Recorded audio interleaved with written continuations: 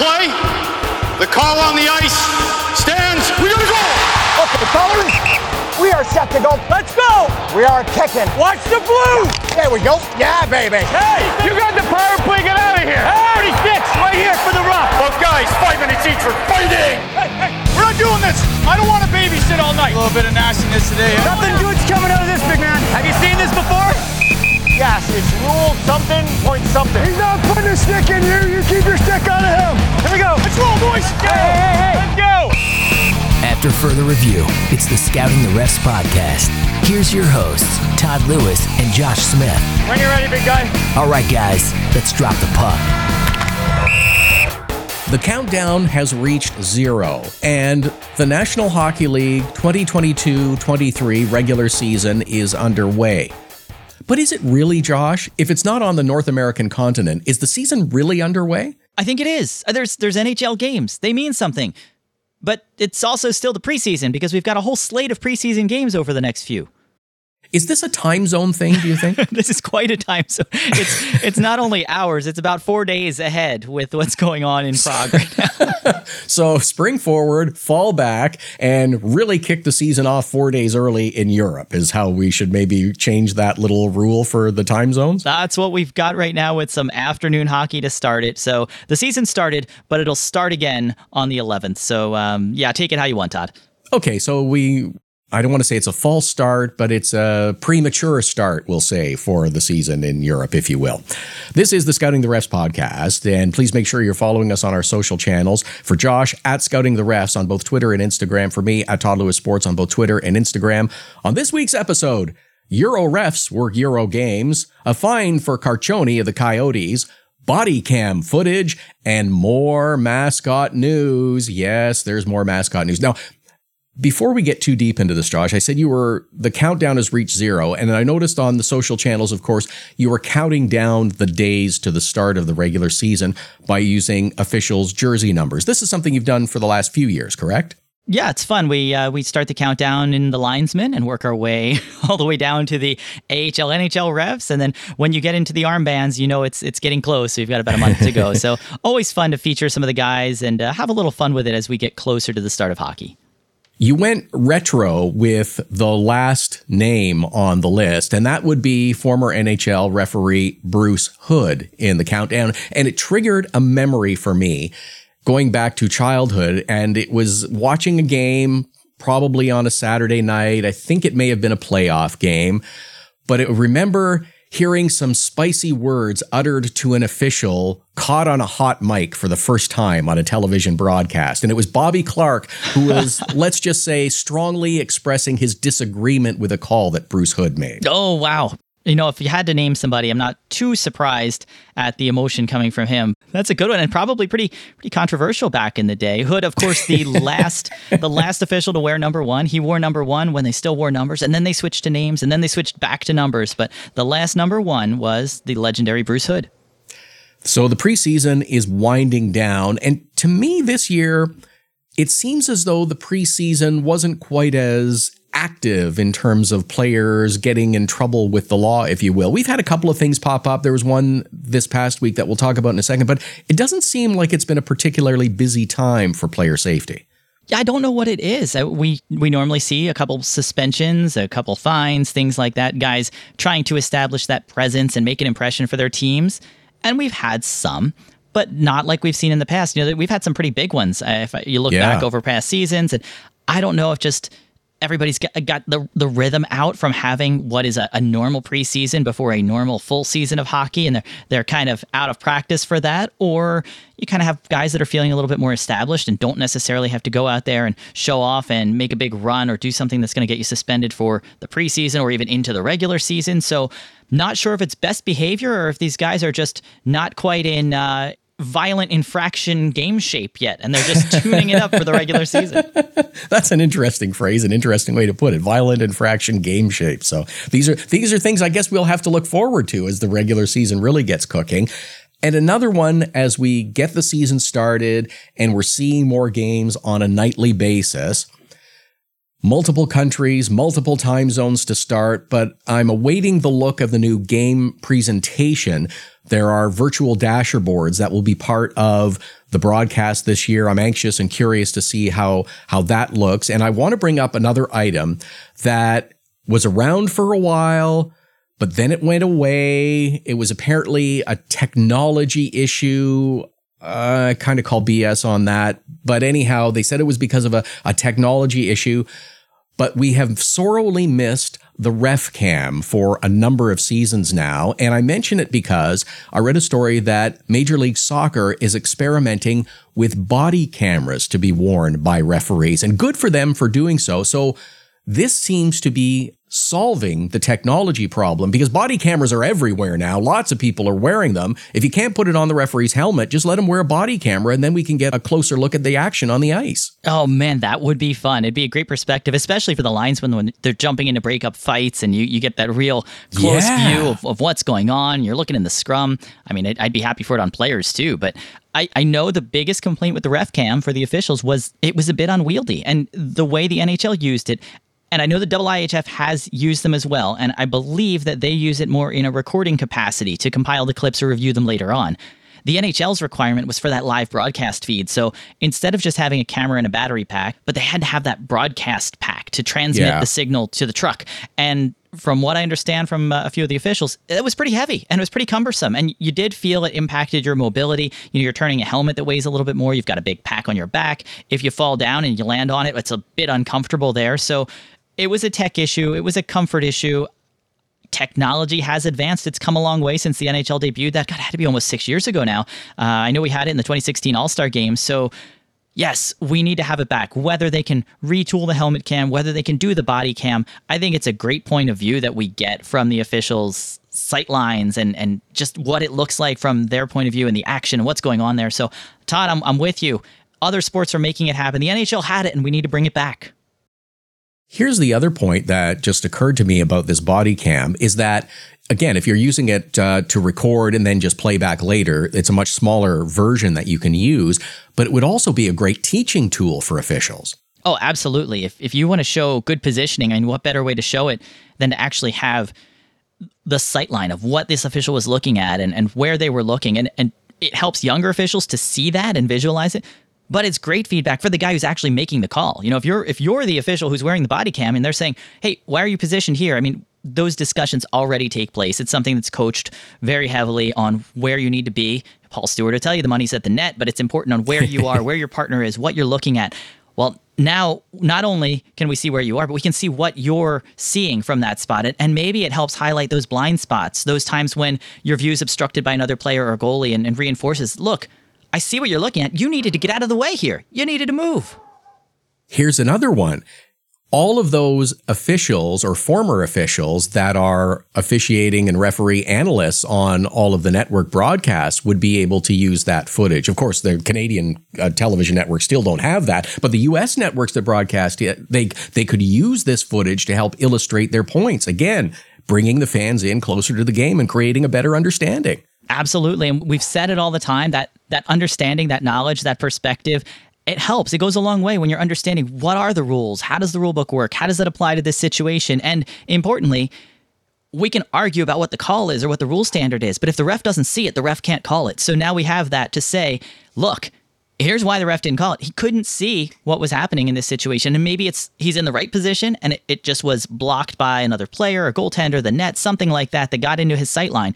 But at least then we can make that argument to show, look, here's the other factor. This is what the guy sees. And again, you can't see it, you can't call it. And maybe fans can help understand a little bit more that these officials are not omniscient. They don't see everything on the ice as much as they'd love to. Yes, absolutely. Okay, well, we've shed enough light on it. So let's get to some of the game action that we've seen. And there is, I think, an interesting part of the NHL opening up the season in Europe once again. Not only have the Nashville Predators and San Jose Sharks gone over to Europe to play some preseason and now to open up the regular season, but they are bringing in European officials to work with NHL officials at the games. I think this is a great thing for the league, for European officials to have the opportunity to learn from the best and to officiate the highest level of games in terms of league play. It's a great step forward for officiating, for learning, for teaching, and helping grow the officials' ranks as well. Absolutely. I mean, the NHL does have one full-time European official, Libor Suchanek, who's come over a couple years ago and has really earned his keep here full-time as a linesman. But to have that honor to go back to Europe and to find these guys, I mean, they're always looking for more European officials. And the local organizations are looking for that opportunity to celebrate or recognize these guys who often work internationally, but are part of the German league or the Swiss league, as was the case with these officials. So congrats to Miroslav Stolk, David Abelgazer. Those are both the Swiss referees that worked the game in Switzerland. And then in Germany, we had Andre Schrader and Tim Hefner, all with international experience, all have worked the Olympics or the World Championships, things like that. And great to work a game on the ice with NHL officials, and hopefully, you know, this gives them a chance to be honored for their service, and maybe they one day can either inspire someone or they themselves could end up working in the National Hockey League. And you mentioned linesman Libor Suchanek.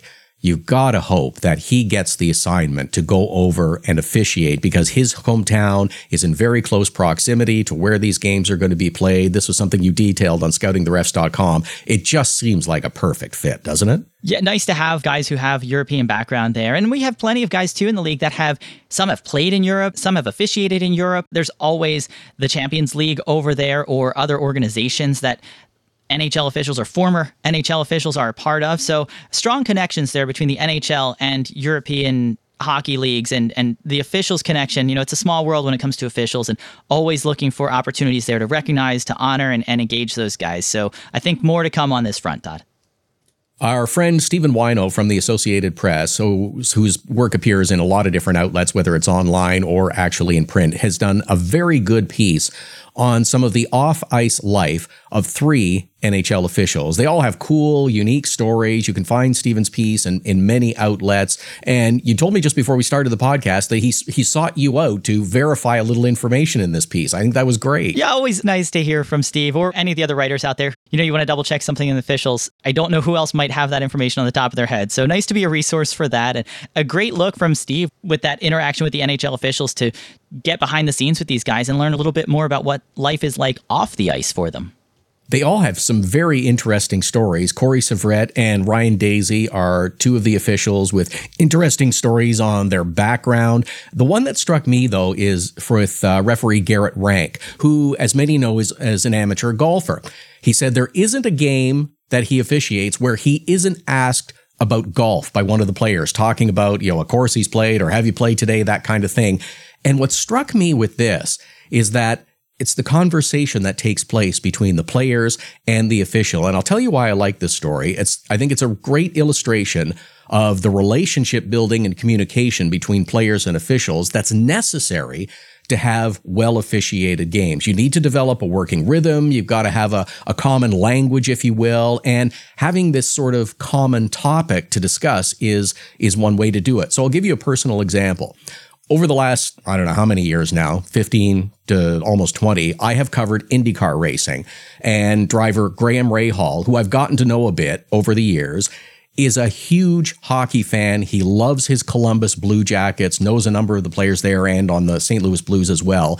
And he was really psyched this summer when they signed Johnny Gaudreau, by the way. But every time we see each other at an event, we don't say hello anymore. The first one that sees the other starts talking about hockey and asking questions. But it's a way that we've developed a rhythm and how to work and communicate and get along and understand each other a little bit better and develop that relationship. It's the same with players out on the ice. Absolutely. You want to have those personal connections. And we're far from the days of, say, the 70s, maybe even the early 80s, when you'd go have a drink after the game and players and officials would run into each other at the bar and you could sit down and have a chat. And for the most part, you left what happened at the rink, but you could establish those relationships and talk shop away from the ice and away from the drama of penalties and calls and fights and things like that. And you used to have those interactions. I think today it's a lot more demanding on the officials to be where they need to be, to get what they need to do, the training, even for the players. They don't have that downtime, and you miss those opportunities to kind of build those relationships. And like you said, Todd, it's important out there.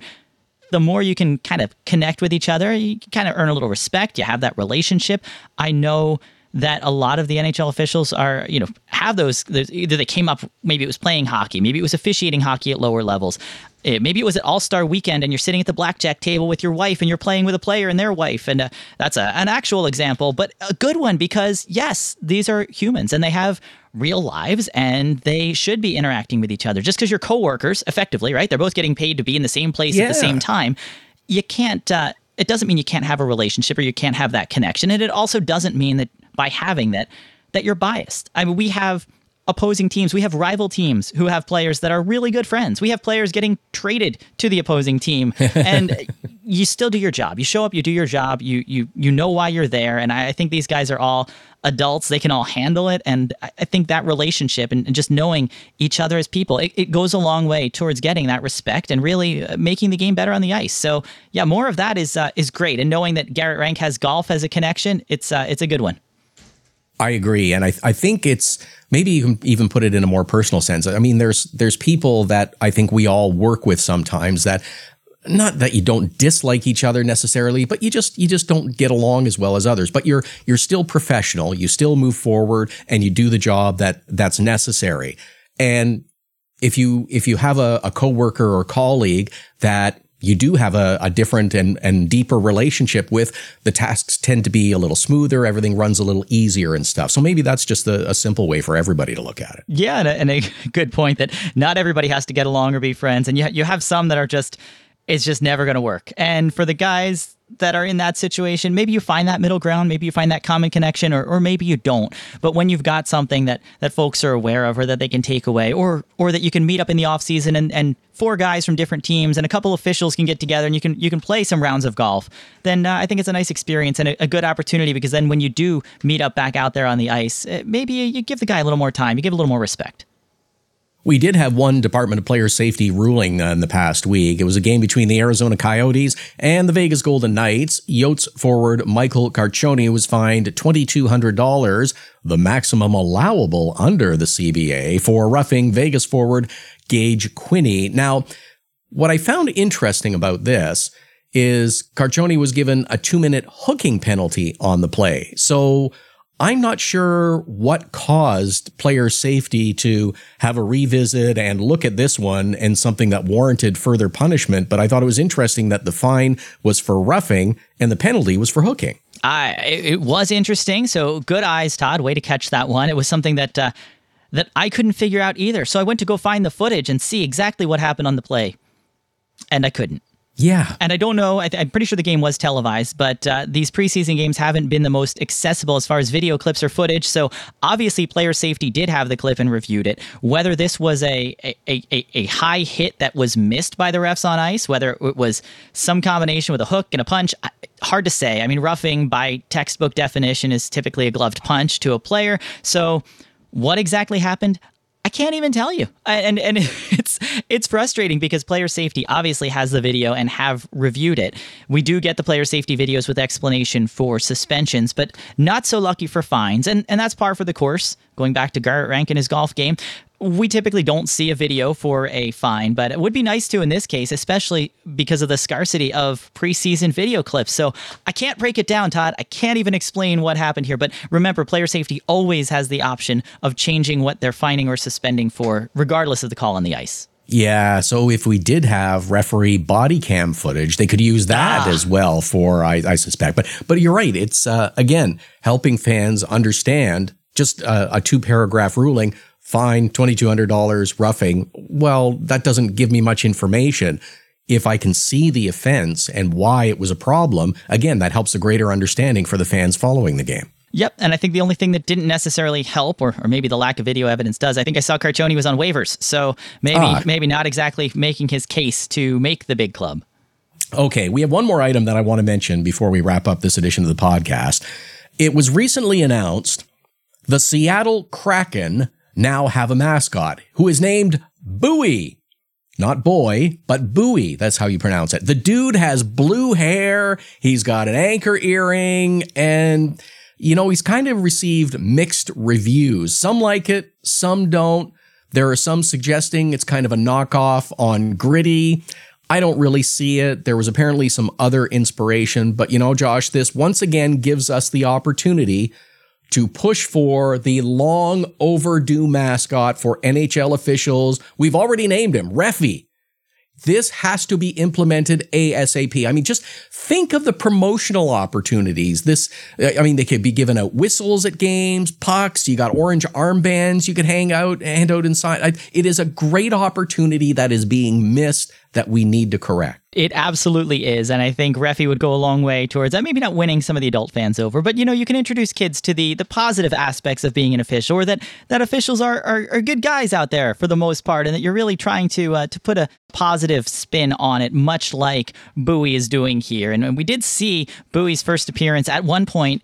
He came out in a striped sweater there, interacting with some fans, and I'm still waiting to hear back. I know Hockey Canada is a little busy these days, but between them and USA Hockey, just trying to see, is this guy certified at all? I mean, is he really able to wear the stripes in the arena? I think we've got to do a little more digging on that end. We don't want him stealing any of Reffy's thunder, that's for sure. And again, Reffy could be a great opportunity to help teach the rules of the game. I agree. And for new fans like the Kraken have there, I'm sure there's a lot of hockey fans in the area, but they're going to certainly draw in some new ones as well. Having those explanations, giving that understanding to fans of all ages, it's vital. So yeah, a good opportunity there. And I guess we'll have to let Bowie run with it for the moment until Reffy can make his way out west, come to fruition, and then be out there and then make his arena tour to hit up all 32.